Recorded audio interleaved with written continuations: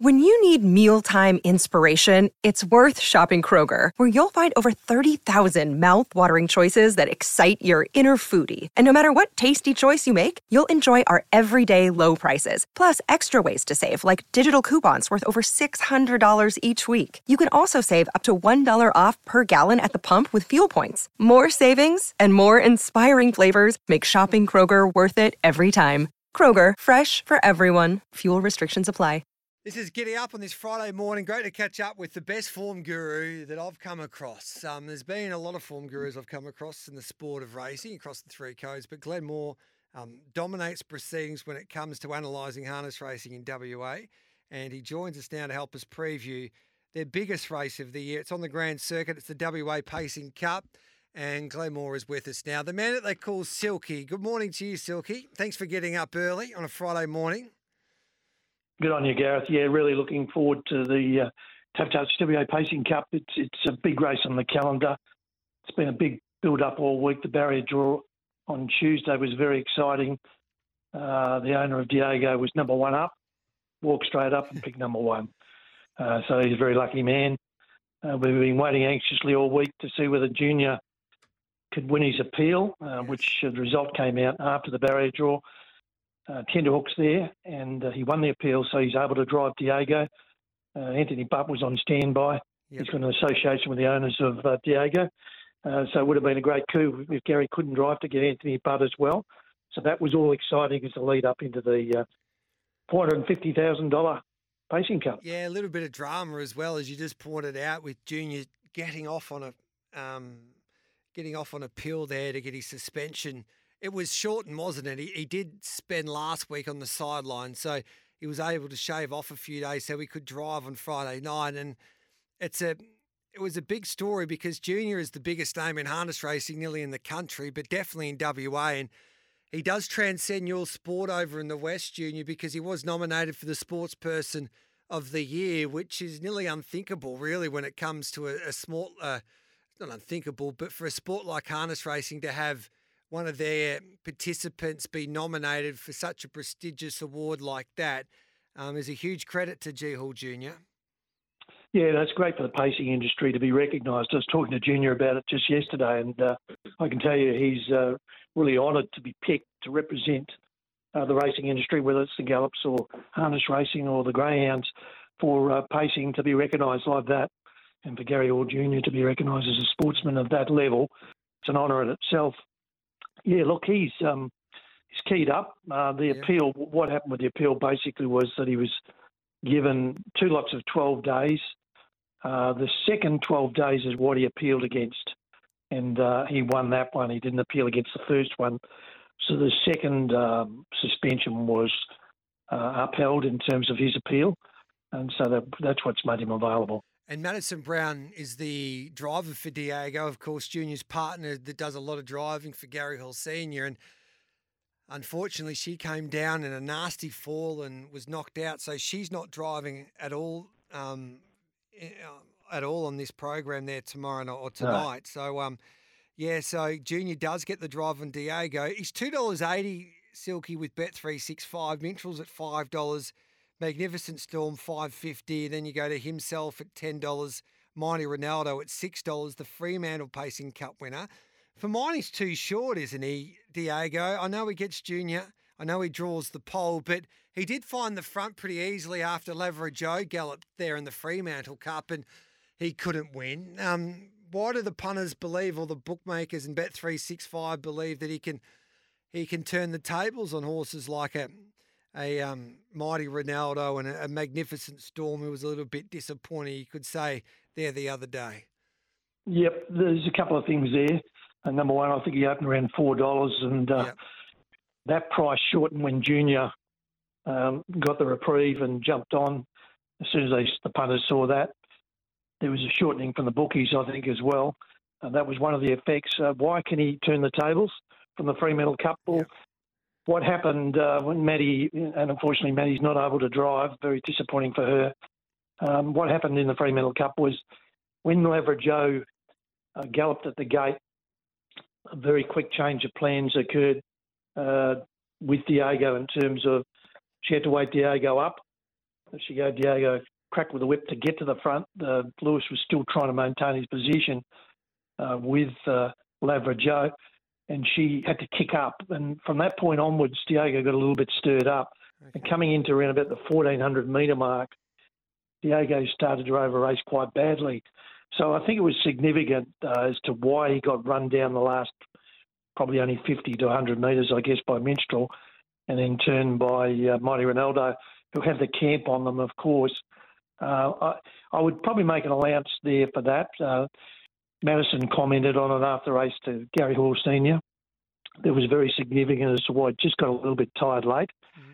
And they're very happy since with his track work, and they're confident that he'll run the big race. It's not going to be easy like the pundits are suggesting, though, because we've got this puzzling speed map. Minstrel drawn 2 would quite be comfortable outside the leader, you would think, based on the Fremantle Cup run.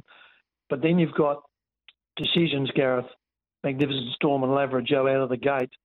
Do they press forward? You know, I'm thinking more than likely Magnificent Storm, who didn't push forward in the Fremantle Cup, to some people's surprise, possibly would be thinking about getting outside the leader early and taking it from there. And Lavra Joe, what's he do? Drawn 6. You drag him out of the race, he's out of the race, and there's big question marks on his recent form as well. Do they take the punt and get forward? And what does Minstrel do in reaction to those moves? Minstrel won't want to be shuffled too far back. I'm thinking Minstrel would be comfortable outside the leader and dictating that position and trying to get Diego late as well.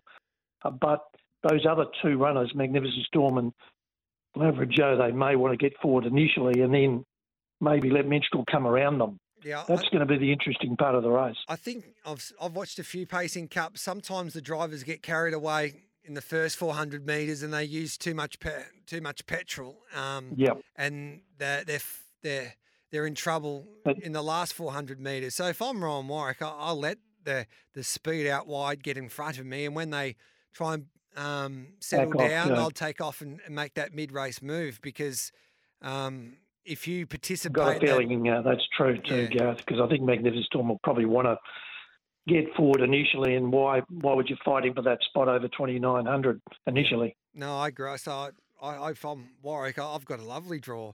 Let Aldo Cortopassi and even Chris Lewis have a look at Junior early, and then once they settle down, then make that move and then try and do what he did at his last start to Diego and be too strong in the concluding stages. And then Mighty Ronaldo is going to need a little bit of luck. But usually in these type of races, you do get out, don't you, Silky? Yeah, look, you would think so. And I think there'll be what you're saying and what we're talking about is a very big part of how this race is going to be run. And it's really in the hands of Ryan Warwick, as you're suggesting, to probably be pragmatic early about what happens outside him.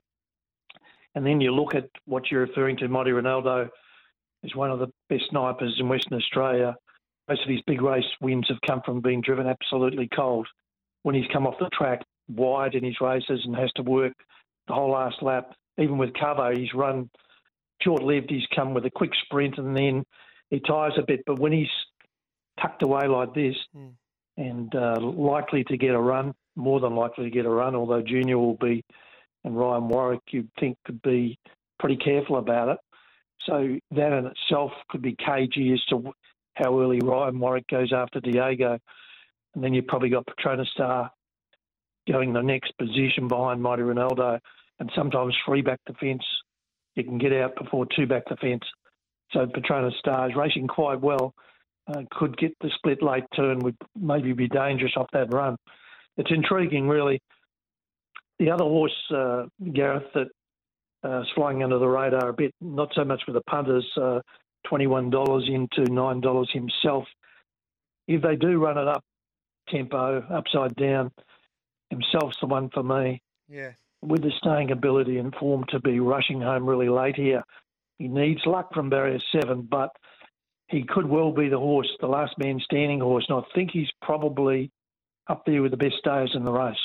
Yeah, I agree with you. I couldn't believe the price that he paid to win the Golden Nugget, 100 to 1, and now he's a $10 chance with Bet365 to win a Yep. Pacing Cup. I think Bond's got a strong hand he can use and see if Minstrel can outstay his rivals, and if they do have to work too much with Minstrel, they've got himself and Petronas Star, who are talented horses that can sprint off a strong speed. So, Silky, if I gave you $50, what are you doing? Look, yeah, I'm going to stick with the way they basically finished in the Fremantle Cup. I think Diego, Gary Hall Jr. aboard, I think he can rate it to get away with it and win the Pacing Cup from Minstrel.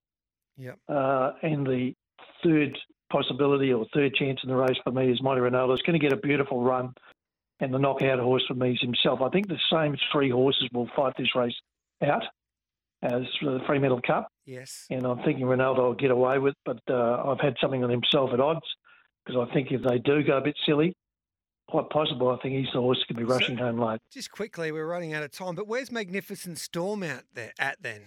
He was this carnival. He was the new big standard bred on the scene there in WA. He was just going to dominate these feature races. But you're not even, and from a front row draw, he's not even in your top four. Well, he's not only on recent form. I mean, his best form you'd have him on top, but his last two runs clearly he's been off. The races probably haven't been run to suit. Yeah. But there's a question mark there. It wouldn't be surprised me, Gareth, if he turned it around, because his best form is probably superior to the horses we're talking about. But you can only look at what's right in front of you, and right at the moment, he hasn't really been doing it that well. But I'd never write him off. He's got to be a chance. But just on the basis of the last two runs, he just hasn't really finished off. I've got a moral for you, Silky, before we let you go. See if I'm on the What's right. that, mate? Vampiro. Yep. I would have, if he drew the way that he went there last week, if he drew where Diego drew, say, in a Pacing Cup, Yep. I would nearly back him to win. He went as big as I've ever seen him go there last Friday night. Yeah. Fourth uphill lead all Unfortunately the way. for us, he did. Yeah, it was a massive effort. He went enormous, mate. Like Yep. Prince of Pleasure led, and they ran that 35-3 lead time, I think it was. And he was outside him. And Vampiro's basically been known as a runner. Yeah. That was his third run back in from that setback. He went absolutely enormous. Bit unlucky. I thought it was him and Sangreal at 50-50 who got in. I was happy that Vogue took the opportunity, won that free-for-all, put his horse on the line and won that free-for-all. He's nudged his way in. Good luck to him. Yep. And Vampiro certainly would have been, I agree with you. I think Vampiro can win this Friday night and be hard to beat. And probably the other one I like, Gareth, if you want. Yes. One out wide. Probably Walsh, I think, is ready to win. And it's got the barrier, the ace barrier, an Ideal Touch, I think, can win race 9. Beautiful. Silky, you're a genius. We'll follow you in. Enjoy Pacing Cup night. It's always a great night, especially when they celebrate the Chinese New Year. So there'll be thousands there at Gloucester Park. It's the best place to watch harness racing in Australasia for mine. There's no doubt about that. So good luck on the punt. We appreciate your time here on Giddy Up. And just one other thing, Gareth, the Trots Twitter down in the birdcage. Very important good. Friday night to Trots WA. To have a look for the punters to tune in there. Yep, that is the best. Hope everybody has a good night. Yeah, that is the best type of information any punter can get. Good on you, Silky. We'll take a quick break. Good on you, This is mate. Giddy Up on this Friday morning.